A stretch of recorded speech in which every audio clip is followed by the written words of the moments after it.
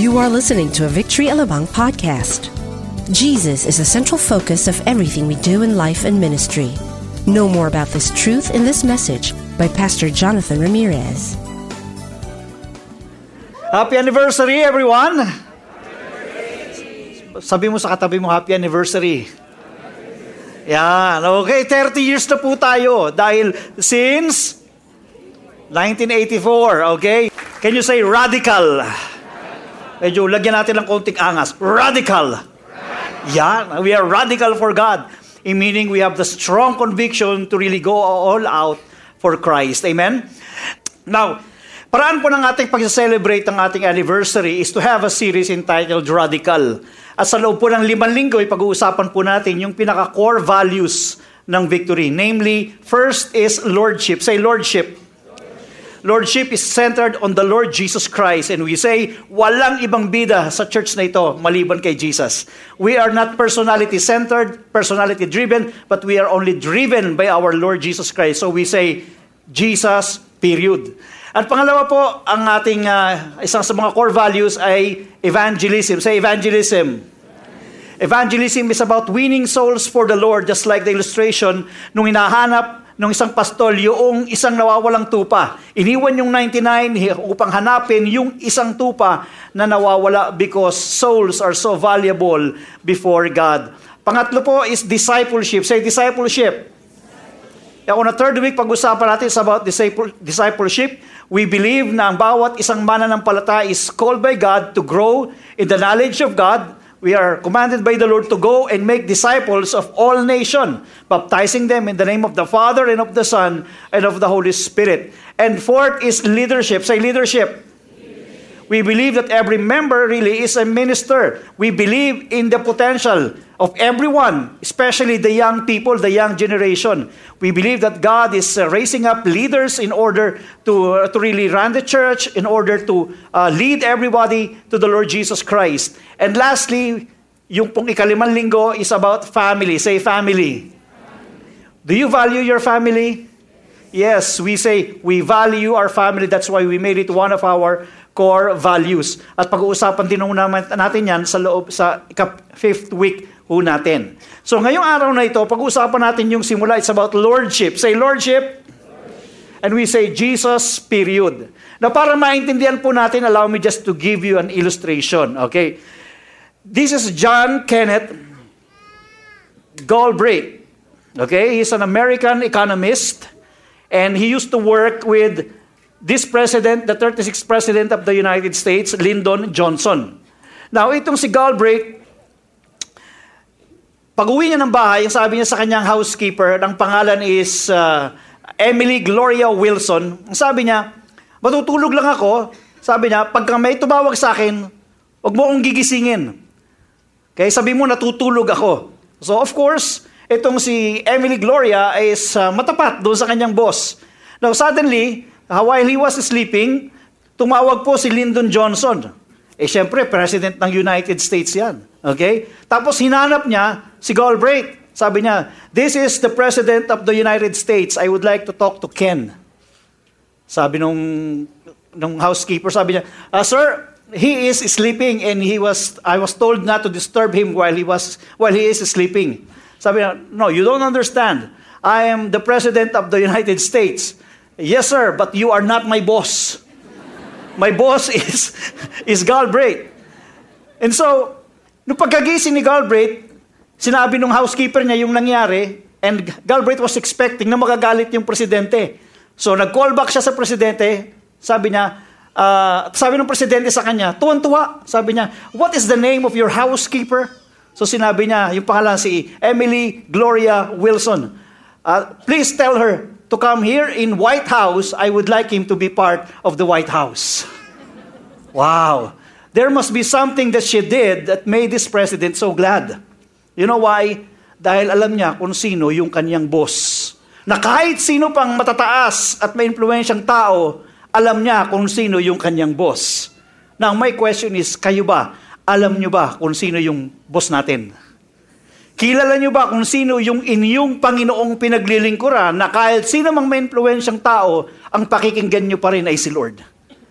Yan po yung ating pag-uusapan sa oras na ito. It's about the Lordship of Christ in our lives. Tumayo po tayong lahat at buksan po natin sa Romans chapter 10, verse 9. Romans 10:9. That if you confess with your mouth Jesus is Lord and believe in your heart that God raised Him from the dead, you will be saved. Dito rin po sa may Luke chapter 10 verse 46, why do you call me Lord, Lord, and do not do what I say? Diyos po magpapala sa kanyang salita. Let's bow down. Lord, thank you so much for this opportunity that indeed we can recognize the Lordship of our Lord Jesus Christ in our lives. Samahan mo po kami, Panginoon, gabayan mo kami sa pagbubulay-bulay ng iyong salita at ito po ay may apply namin sa aming buhay. Tunay na sa oras na ito at sa lugar na ito, dinideklara ng aming buhay at ang aming bibig na si Jesus lamang ang aming Panginoon. Ito ang aming dalangin sa pangalan ni Jesus. Amen. Amen. Mako po tayong lahat. Now, yung dalawa pong verses na binasa natin, first is really talking about Jesus Christ is Lord as something that is very much essential to our salvation. That if we confess with our mouth that Jesus is Lord and believe in our heart that God raised Him from the dead, you will be saved. Yung pangalawang verse po sa Luke 10:46, it talks about the very evidence of the Lordship of Christ in our lives. Now, lagi nating nasasabi yung Lord, okay? In the Bible, sinabi po yung Lord, especially in the book of Acts, 92 times na binanggit yung Lord. While the word Savior is mentioned 2 times. So, layo ng kaibahan, 92 times and 2 times. We believe that Jesus Christ is both Lord and Savior. Amen. Okay. If Jesus Christ is our Lord and Savior, unawain nating mabuti ito because I have a point to drive matapos kong banggitin ito. Now, in the whole New Testament, okay, the word Lord is mentioned 747 times. Wow, ang dami. And in the New Testament naman, yung word Savior ay nabanggit lang ng 24 times. Now, bagamat we all believe that Jesus is both Lord and Savior, but makikita natin ang binibigay ng emphasis ng Bible is about the Lordship of Christ. You know, when you say Jesus is your Savior, meaning we receive salvation from the Lord, amen? It ensures us of our eternal destiny. It is for us. Wala tayong ginawa. It's the sovereign grace of God that made us receive our salvation. Ang sarap, may tagapagligtas tayo. But you see, when you talk about the word Lord, ibang klase yan. Okay? Ibig sabihin, bababa ka sa trono ng iyong puso at si Jesus ang magiging Panginoon ng buhay mo, may corresponding responsibility yan on our part. Nang ibig sabihin sa buhay natin, hindi na tayo yung Panginoon. Si Jesus na yung ating Panginoon. Amen? Hindi ang sinuman, hindi ang anumang bagay, kundi si Jesus na ang ating Panginoon. At yun ay hindi madali. Okay? Hindi madali yun dahil mayroong corresponding responsibility yun. Pag sinabi ni Lord na hindi pwede, we must learn how to yield on the Lordship of Christ and abandon sin, abandon things that are outside the will of God and pursue the Lord. Pag sinabi niyang, ito ang gawin mo, ayaw mo man gawin, pero sinasabi ni Lord, ito ang gawin mo, you have to obey, you have to follow. It is because that's the demand of Lordship. But let me tell you, Lordship may have a demand, but it is the same Lordship that we receive in our hearts that would produce in us a life that really honors God. Kapag tinanggap natin si Jesus bilang Panginoon natin, maglilikha rin ito sa puso natin ng isang buhay na magbibigay ng karangalan sa Diyos. Why? Hindi naman kasi tayo ang bumabago sa ating sarili, kundi yung pagiging Panginoon ni Kristo sa puso natin. Amen? We believe not just on Jesus Christ, we believe on the Lordship of Christ. There are so many people, even the Muslim, they believe in Jesus, but the question is, do they accept Him as their Lord? I don't think so. So, receiving Christ as Lord is something different kasi meron tayong responsibilidad na dapat gawin sa ating buhay. We must be aware. And by being aware, we will allow ourselves to be immersed more on the Lordship of Christ so that it will produce in us a life that really honors Him. Amen. Now, Jesus must be the Lord and the center of the church. That is our guiding principle. That is the standard of our commitment with God. We would like to put everything under the lordship of Jesus Christ. Nothing more, nothing less. Anything that we do must really honor God and Jesus must be seen as the very center of it. At kaya po kami, lagi namin sinasabi rito, we exist to honor God and make disciple. Everything that we do, sinitingnan namin, does it honor God or not? Dahil gusto natin si Jesus lagi yung nasa sentro. Kasi kung hindi namin kayo papaalaan, may tendency sa buhay natin nang akala natin si Jesus pa rin yung sentro ng buhay natin. O akala natin siya pa rin yung dahilan kung bakit tayo nagpupunta rito. Yung pala iba na. Dahil minsan, merong tendency na ma-replace natin si Jesus. At ang hinahabulan natin, hindi na si Jesus, kundi yung preacher na. Andiyan po kayo. Sabihin ko sa inyo, walang ibang superstar dito maliban kay Jesus. Amen? Walang ibang superstar dito, maliban kay Hesus Kristo. Wala nang iba. Okay? Natutuwa tayo na ang Diyos ay nagre-raise up ng mga preacher and we would like to have more. We've been praying for more. Hindi naman lalago ang victory sa buong metro ng Manila na ganito kapag wala tayong na-erase ng mga preachers. Pero, we don't center our lives on whoever is preaching. Hindi siya ang sinusundan natin. We are all followers of Jesus. That's the meaning of discipleship. Being a disciple of Christ means you are a follower of Christ. You are not my follower. We are all followers of Christ. Amen? So kahit na sino yung itinatayo ng Panginoon dito, basta't salita ng Diyos yung kanyang sinasabi, nakikinig tayo. Amen? So we praise God for good preachers. Ako naman po isa ring mangangaral. But we say na hindi sa preacher, hindi sa isang magaling na isang propeta, religious, apostol na ating tinitingnan. Hindi ho ganon. We only center our lives on the Lord Jesus Christ Himself. Hindi rin ho sa experience. Wow, sarap dyan. Pag pumunta ka dyan sa Victory, dumalo ka, ang sarap ng pakiramdam. Well, salamat ho na magandang pakiramdam ninyo rito. Pero wala ho sa magandang pakiramdam. Hindi ho sa karanasan nakasentro yung ating buhay. Minsan pag upo mo dyan, minsan nakasalubok ang usher, minsan hindi ka nangitian. Parang hindi yata magandang experience. O nasita ka, nasabi sa'yo, huwag kang umupo dyan, dumupo ka sa ibang lugar. Hindi magandang experience. Pagka doon nakabatay ang iyong pagpunta rito, the following Sunday, wala ka na. Amen? Hindi rin sa kantahan natin, not worship-centered. Naku, maganda ang sound system dyan eh. Kaya ang tulog dyan ng mga piano at saka mga electric guitar, ang gaganda lang tunog. Wow, sarap mag-worship. You know what? Ang sarap ng pag-worship kapag ang isip at puso mo nakasentro kay Jesus. Kahit maganda ang tugtugan yan, kung hindi naman nakasentro ang isipan mo kay Jesus, wala pong saysay yun. We worship Jesus Christ as our Lord and Savior. Hindi rin po nakabatay sa ating doktrina. Walang debate dito. Ano ba ang nasusulat? Kapatid, hindi tayo nakikipagdebate, nakikipagkompetensya kahit kanino mang tao na ibang doktrina sa atin. Hindi rin tayo cause-oriented centered.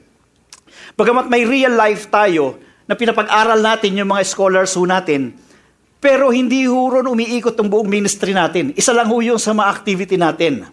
Pero kasi ako mga ilan, nagkaroon sila ng proyekto magtayo ng bahay sa mga mahihirap. Eventually, nawala ng evangelism, puro pagtatayo na lang ng bahay sa mga mahihirap ang kanilang naging dahilan kung bakit nag-i-exist yung kanilang church. We don't want to do that. The heart of Jesus is still for the perishing souls. Amen? Hindi rin ho meeting-centered. Hindi natutuwa tayo dahil nakikita natin yung mga, gaganda ng mga tao dito sa Victory. Puro gwapo at mga magaganda. Parang hindi kayo maniwala. Okay. Pero hindi ho yan ang dahilan kung bakit tayo pupunta rito. Hindi ho fellowship-centered. Hindi rin building-centered. Kahit maganda yung building natin, the aircon, maraming ilaw. Bisa may nag-comment sa FB, wow, ang ganda ng church niyo, ang daming ilaw. Parang pakiramdam ko, ngayon lang siya nakakita ng center na maraming ilaw. Okay, pero hindi ho ito ang dahilan kung bakit tayo narito. Hindi rin ho mga tao ang dahilan. Maganda ho ang lahat ng ito. Component po ito ng isang church na pinagpapala ng Panginoon. Pero ang buhay natin at pagkatao natin at ang dahilan kung bakit tayo nagpupunta rito ay walang iba kundi si Jesus pa rin. Amen? Amen. Come on, let's give Him praise. He deserves it. Now, pag sinasabi ho ng Bible na Jesus is Lord, ano po bang ibig sabihin nun? Sa Bible po, pag sinabing Jesus is Lord, it is a theological statement. Why? Because 6,000 times nabanggit po yung salitang Lord. in Septuagint, ibig sabihin po yung Greek translation of the Old Testament, na ang ibig sabihin ay God. Okay? Adonai, Hebrew word na Adonai. Na ibig sabihin, pag sinabing Lord, ibig sabihin it refers to God. Therefore, when you say Jesus is Lord, you are declaring Jesus is God. Yahweh, Jehovah, or I am, the great I am. It refers all to the divinity of Jesus Christ. It is also a political statement. Why? Because during the Roman Empire, bukang bibig na nila yung Caesar is Lord. Okay? Ibig sabihin, kapag dineclare mo sa panahon yung Jesus is Lord, wala na yung allegiance mo kay Caesar, kundi na kay Jesus na. Kaya nga sinabi ng Bible, if you confess with your mouth that Jesus is Lord and believe in your heart that God raised Him from the dead, you will be saved. Bakit? Kasi yung mga panahong yun, ang mga tao nagsasabing Jesus is Lord, ibig sabihin handa silang mamatay. Bakit? Kasi pagka sinabi mo yung Jesus is Lord, that is a political statement, pwede kang patayin ng mga Roman soldiers because you are transferring your allegiance from Caesar to Jesus. Sa ating panahon, ang daming sumisigaw ng Jesus is Lord. Pero ang tanong doon, sino ba kaya yung tunay na handang magbigay ng kanilang buhay para kay Jesus? Okay?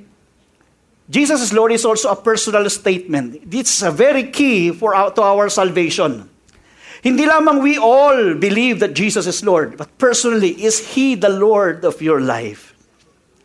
Even if Jesus Christ is the Lord of Lords and the King of Kings, unless He becomes Lord of your life, hindi lang nung katabi mo, hindi ka lang concerned na maging Lord siya ng katabi mo, ikaw mismo.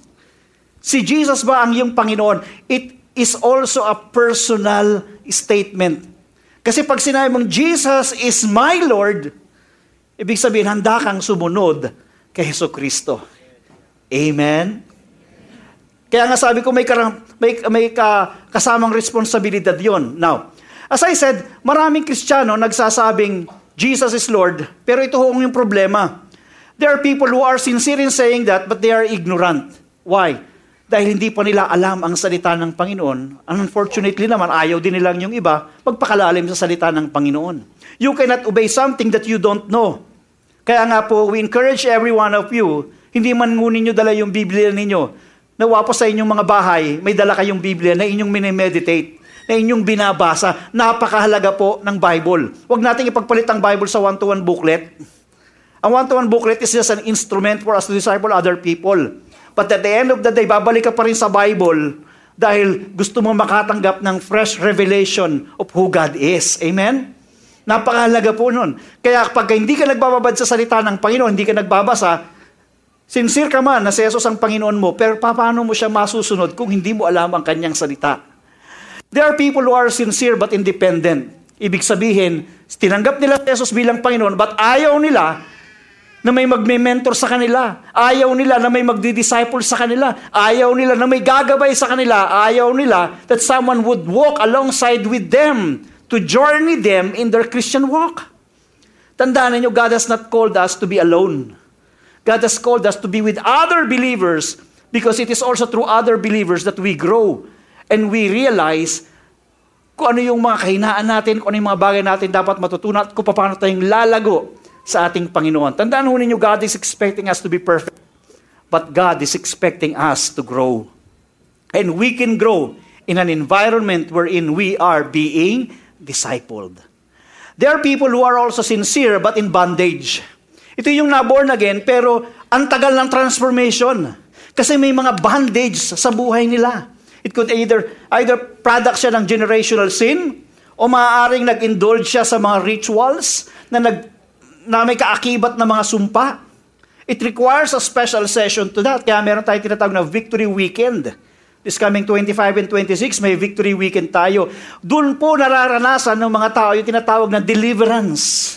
Kasi nakakailangan ng isang special session para ang isang tao who are in bondage of sin, who are in bondage of curse, it could either they entered into a curse or somebody cursed them, or merong generational curse na nakapasok. It takes a special session of deliverance for them to be out of that bondage para hindi sila paikot-ikot sa kasalanang ginagawa nila. Medyo that takes time and that takes a special session. There are people who are not sincere at all. They declare Jesus is Lord, pero hindi mo makita kung talagang si Jesus nga talaga yung kanilang buhay with the way they live. We call them hypocrites. Now, if I'm going to show you a picture of a Rolex, okay, yung isa dyan tunay, yung isa fake. Okay? Nakikita nyo ba yung kaibahan? Tignan nyo nga akong mabuti. Sino nyo nakakita ng kaibahan? Taas ang kamay. Ha? Yung oras. Ang galing ng sagot nyo. That's a good observation. I like it. Okay, yung oras nga magkaiba. Pero huwag nyo tignan yung oras. Yung quality ng relo. Di ba? Parang, aaminin ko sa inyo, wala akong kaibahan sa unang tingin. Hindi ho ba? Okay? Pero, eventually, malalaman mo ang kaibahan yan. Una, yung tunay na Rolex, it cost more. Tama? Eh, syempre, kung meron kang Rolex to, 100 pesos lang. Ha? Mahal ho yung tunay na Rolex. Kung may nabubira na 100 Rolex, sabihin nyo sa akin, bili tayo. Okay, joke lang. Now, ibig sabihin, mas mahal, mas may value yung totoong Rolex kaysa sa fake. Pangalawa, siyempre, yung tunay, it lasts longer. Yung fake, baka 1 linggo, 1 buwan, mahaba na siguro 1 taon, itatagal nun. Pagdating sa patagalan, walang tatalo doon sa tunay. Tama? Now, how do we relate that to Christian life? Gusto ng Panginoon maging mga totoo tayong Kristiyano, hindi fake. Bakit? Kasi pagka-fake, hindi tumatagal. Hello? Hello? Yung fake na Kristiyano, hindi tumatagal. Pagka nagkaroon ng problema, bakit pa kasi ako na-born again eh? Simula nagka-born again ako, nagkapatong-patong ang problema ko. Samantalang nung panahon ng blessing, praise the Lord, testify pa ng testify. God is good. Pero pagdating na ng problema, bakit ba ganyan? Puro na lang, hallelujah, praise the Lord dyan. Bumibigay ang isang tunay na mananampalataya dahil may Jesus sa kanilang pusong tunay. Tunay ang pananampalataya nila. May problema man o wala, kay Kristo pa rin sila maglilingkod. Amen? Praise God, praise God. Let's give Him praise. So let me talk about the 4 facets of lordship. First is loyalty to Jesus. Second is obedience to God's word. Third is repentance to sin. And 4 is death to self. Pisaan po natin, loyalty to Jesus. Sabi ng Colossians 2 verse 6 to 7, so then, just as you receive Christ Jesus as Lord, continue to live in Him. Say, continue. Once again, continue. Sabi mo sa katabi mo, continue ha. Okay. May hapa. Rooted and built up in Him, strengthened in the faith as you were taught and overflowing with thanksgiving. Receiving Christ as Lord is a one-time thing. But the impact of this must be continuous. Okay? Minsan mong tinanggap si Jesus sa puso mo, that's great. Pero ito ay kinapamumuhay mo araw-araw. Tama? Hindi po yan pang 1 buwan, hindi pang 1 taon. It's for a lifetime. Kaya ang sinasabi doon sa atin, para tumagal ka, magpatuloy ka sa pamumuhay sa Kanya, rooted. Ano sabi ng rooted? Alam nyo ang puno, kapag ka mababaw lang ang ugat niyan, pagka malakas na yung bagyo, tinamaan ng Yolanda yan, bibigay na yan. Gigiba na kagad yung puno na yan. Ayaw ni Lord, nagigiba ka kagad pag tama ng problema. So anong gagawin mo? Magpakalalim ka sa pagkakakilala kay Jesucristo. How? Ginagawa natin, we regularly attend the church. We allow ourselves to be mentored, to be discipled. We have our personal discipline on meditating the Word of God, and we pray. Magpakalalim po tayo sa salita ng Panginoon dahil pagka malalim tayo sa salita ng Diyos, nagiging malalim tayo sa pagkakakilala natin sa Diyos. At ang sabi rin, built up in Him, okay, and strengthened in the faith as you were taught. Gusto ng Panginoon na maging matatag tayo sa buhay natin. Alam niyo ang langgam, ang kainaman dito, nag-iipon siya ng kanyang pagkain. Pagdating ng tag-ulan, hindi niya na problema yung pagkain. Alam niyo kung bakit? Kasi naka-imbak na yun ng maraming pagkain niya. Tama? Mga kapatid, mag-ipon tayo ng maraming salita ng Diyos sa puso natin. Appreciate every word of God. Meditate and make it personal in your life. Dahil pagdating ng problema na hindi mo alam kung kailan tatama, mayroon kang bubunutin, mayroon kang naipon na salita ng Panginoon to counter the works of the enemy in your life. Amen. Kadalasan sa mga mabilis bumibigay sa kanilang pananampalataya ay yung mababaw lamang ang pagkakakilala nila sa Diyos. Dahil na-overwhelm sila ng laki ng problema kaysa sa laki ng kanilang Diyos. But if you know God in this way, pag tumama yung problema, makikita mo mas malaki pa rin ang Diyos sa pinagsama-samang problema. Therefore, magiging matatag ka, hindi ka bibigay. At kapag hindi ka bumibigay, yun ang klase ng buhay na nagbibigay ng karangalan sa Diyos. Amen? Sabi mo sa katabi mo, sincerely sabi mo, huwag kang bibigay. Pag-ngiti-ngiti sa inyo yung iba. Ha? Huwag kayong bibigay sa mga problema at pagsubok ng buhay. Okay? Now, loyalty to God means faithful allegiance to Him who governs you. Sino ba namumuno sa buhay natin? Di ba si Lord? So, yung loyalty to God is absolute. Meron tayong mga boss sa opisina, okay? May loyalty rin tayo sa kanila because we are working with them. But the loyalty that we give them is not absolute. Okay? Because our ultimate boss and Lord is none other than Jesus Christ. Okay? Halimbawa, sabi ng boss sa inyo, pwede ba pikiin mo yung signature ni Mayor? Ha? Paki-fake mo yung signature ni Mayor. Ako ang boss mo. I-fake mo para nasa ganun yung makuha natin itong daan-daang milyon na ito. Ang tanong doon, pipirmahan nyo ba? Gagayahin nyo ba yung pirma? Eh, boss nyo nagsasabi, tatanggalin ka sa trabaho. What will you do? Kita nyo na, hindi kayo makasagot. 100 million na kasi pinag-uusapan eh. Basta kung piso lang yan, hindi. Malaking halaga na yan. Eh kung sabihin sa inyo, 10% yung sa inyo, pipirmahan kayo? Of course. Why? You may be loyal to your boss, but your ultimate loyalty belongs to God.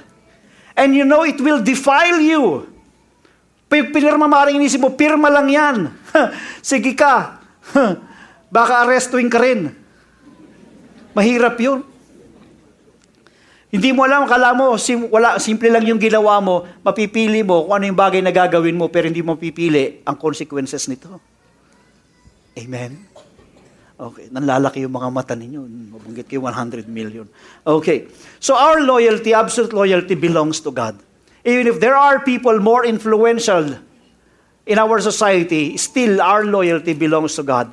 If a king is asking you to do something that's opposed to the King of Kings, we would still choose our King of Kings. Amen? Second is obedience to God's word. Sabi ng Luke 6:46, why do you call me Lord, Lord, and do not do what I say? Sa panahon po ng Bible, yung pong mga taong pag sinabi nila Lord, ibig sabihin willing silang obey, sumunod doon sa kanilang boss nila. Kaya dito may isang challenging question, why do you call me, si Jesus po nagsasalita, Lord, Lord, and do not do what I say? Kaya ito sinasabi ko kanina, may corresponding responsibility po ito. Pag tinanggap natin si Lord, we must be willing to obey Him. Although let me tell you this, the willingness belongs to us. But the power to obey, the power to change belongs to God. Let me repeat that because I don't want you to struggle in life. I don't like you to see that Christianity is a set of do's and don'ts. The Lordship of Christ in you, in us, if it is genuine, it will produce naturally, it will produce obedience. Tulad po nung araw, ako po third year high school pa lang ho kasi, nagumuna ako sa pag-inom eh. Because doon ko nakukuha yung aking significance. Hanggang sa first year college ako. Nakakilala ko in the middle of my high school at saka ng aking college. Pag titignan ko po yung si Ka Miguel, nagtititigan mo kami. Hindi ko malaman kung ayoko na, pero hindi ko kaya. Pinipilit ko, tapos tatalunin kita. Pero nangyari ako ang natatalo. Dahil naiinom ko siya hanggang sa Lord, ito lang, isa lang. Lord, isa na lang. Hanggang sa mamaya nakakalahating case na ako. Sa konti-konti. Yan ang mahirap sa pa-konti-konti. Okay. So, hindi ko kaya. Sabi ko, Lord, ayoko na. Pero bakit hindi ko magawa? It's because, alam niyo yung dahilan kung bakit? Because I was trying to perform. I was trying to use my human energy, my human strength to change myself. But all it takes is a complete surrender to God because the ability to change comes from God, but the willingness comes from us. Ang question is, are you willing to be changed?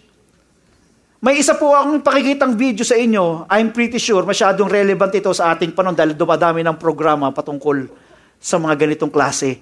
At sinasabi nila, nilikha sila ng Diyos na ganun. But ito nga ho kaya yung karanasan ng taong ipakikita natin ngayon. Panoorin po ninyo nang sa ganun makita ho ninyo.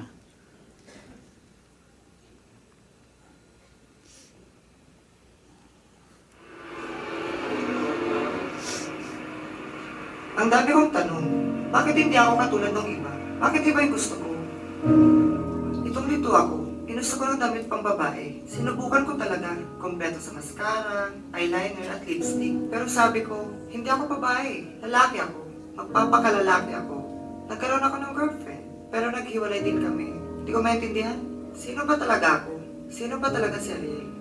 May mga kaklase ako na palagi nag-i-invite sa akin sa isang youth service. Sumama ako, baka dito ko mahanap yung sagot. May kulang talaga sa akin eh. Hindi ko alam kung ano. Baka dito mahanap ko yung kukumpleto sa akin. Pagkatapos ng service, sumali din ako sa group nila. Ang tiyaga ng Victory Group Leader. Tinulungan niya akong maintindihan sino si Jesus. Sino ako? Nakipasasalamat ko na natagpuan ako ni Jesus. Ako si Ariel. Hindi na ako nagdadalawang isip pa. Wala nang pag-aalinlangan sa puso ko. Tinapon ko na lahat ng mga damit pang babae kasi hindi yun ang para sa akin. Isa akong lalaki na ginawa ni God. I was fearfully and wonderfully made. When I met Jesus, everything changed.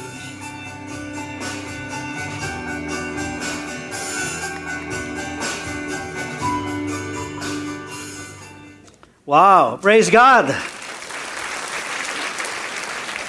Makita po ninyo, isang taong binago ng Panginoon from being a homosexual na maging tunay na lalaki. So hindi totoo na may taong isinilang na si Reyna. Kung ikaw ay nilikha ng Diyos na lalaki, na male, you have to choose to be a man. If God created you to be a female, you have to choose to be a woman. Your willingness to choose your gender is powerful. Because you have to choose what God has called you to be. You have your identity before God. You draw your identity from your Creator. Ang mahirap nun, sometimes we draw our identity from what people says, from what media says. We have to draw our identity from our original Creator. The enemy is a deceiver and would try to deceive us. And say, ginilikha ka lang ganyan eh. Ganyan ka na. Hindi ba napansin nung umiiyak ka, nung sanggol ka? Weh! Ganun ang iyak mo. Hindi, wala akong ganun. Okay? So, this is to say that, alam nyo, sabi nung iba sa interview, sinubukan ko nila ng religion, hindi ako nabago. Kasi relihiyon, organisasyon, ang iniisip mong babago sa'yo. It is not the organization. It's not even victory. It is only the Lordship in the very person of Jesus Christ. Siya ang makapagbabago. You come to a personal relationship, not to a ritual thing, not to attend an organization. It must be a personal encounter. Let me tell you, kahit linggo-linggo narito kayo, unless you have a personal encounter with Christ, hindi pa rin mababago ang buhay ninyo. Because it's not the organization, it's not the movement, it's not the affiliation that will change the heart of a person. It's only the very person and the Lordship of Jesus Christ. Amen. Ganyan din ho ako binago ng Panginoon. Hindi naman ako dating ganon. Sabi ko, buhay ko, hindi ako ganon ha. Kurutin ko kayo. Pero si Lord, bumabago ng buhay. So, ito yung isang katibayan lang. Sabi ni Warren Wiersbe, sabi, the first duty of every soul is to find not its freedom, but its master. We are seeking to be freed. We are seeking to be liberated, but unless we know the master of our soul and we go back to Him, we will never experience freedom. Only Jesus Christ is the author of life, and only Him we can find genuine freedom. For if the Son of Man sets you free, then you are free indeed. Amen? Praise God. The number 3 is repentance from sin.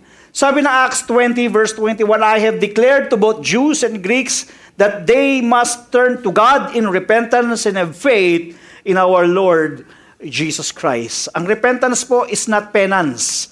Penance is when you are paying for your sin. You cannot pay for your sin. Okay? You cannot do what Jesus Christ did. Si Jesus yung nagbayad sa kasalanan, dapat tayo ang magbabayad. Para nang sa ganun, hindi na nga natin bayaran.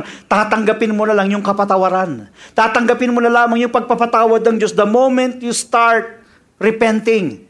Repentance is a change of mind and a change of heart, then it would give you a new direction. It's also a change of direction.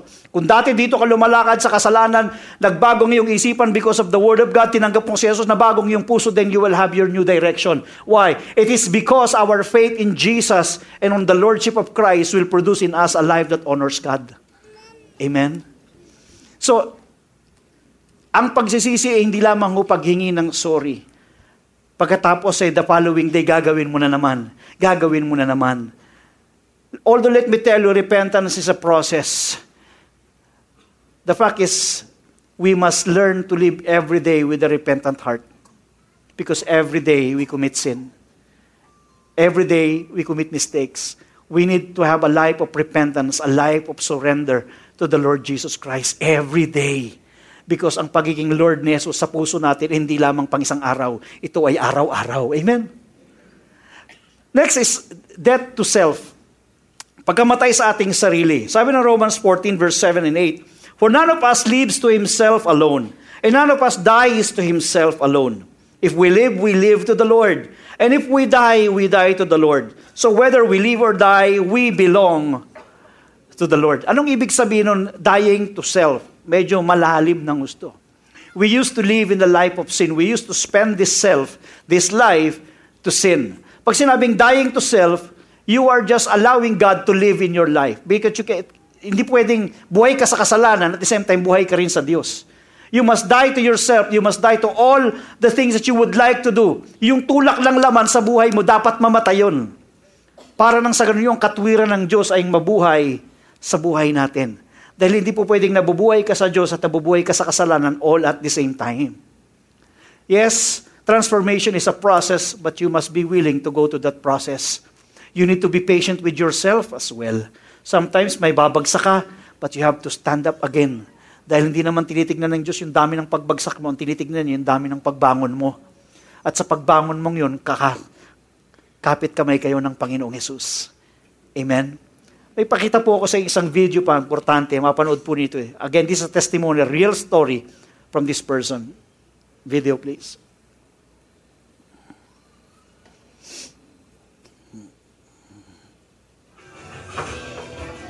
Ako si Japet, 20 years old, nung nasampahan ng kaso dahil sa pambubugbog. Bumuwi yung mundo ko nung araw na yun. Nung tumatakbo sa isip ko nung nangyari yung pagkakataon na yun, sobrang natatakot ako. Iniisip ko kapag nakulong ako, masisira yung takbo ng buhay ko. Masisira lahat ng mga pangarap ko. Parang natatakot ako maranasan yung makapasok sa loob ng isang kulungan. Nalaman ng mga classmate ko na nasampahan ako ng kaso ng serious physical injury. Alam nila na wala akong pambayad, kaya yung ginawa ng mga classmate ko, nag-ambagan sila para mapiyansahan nila ako.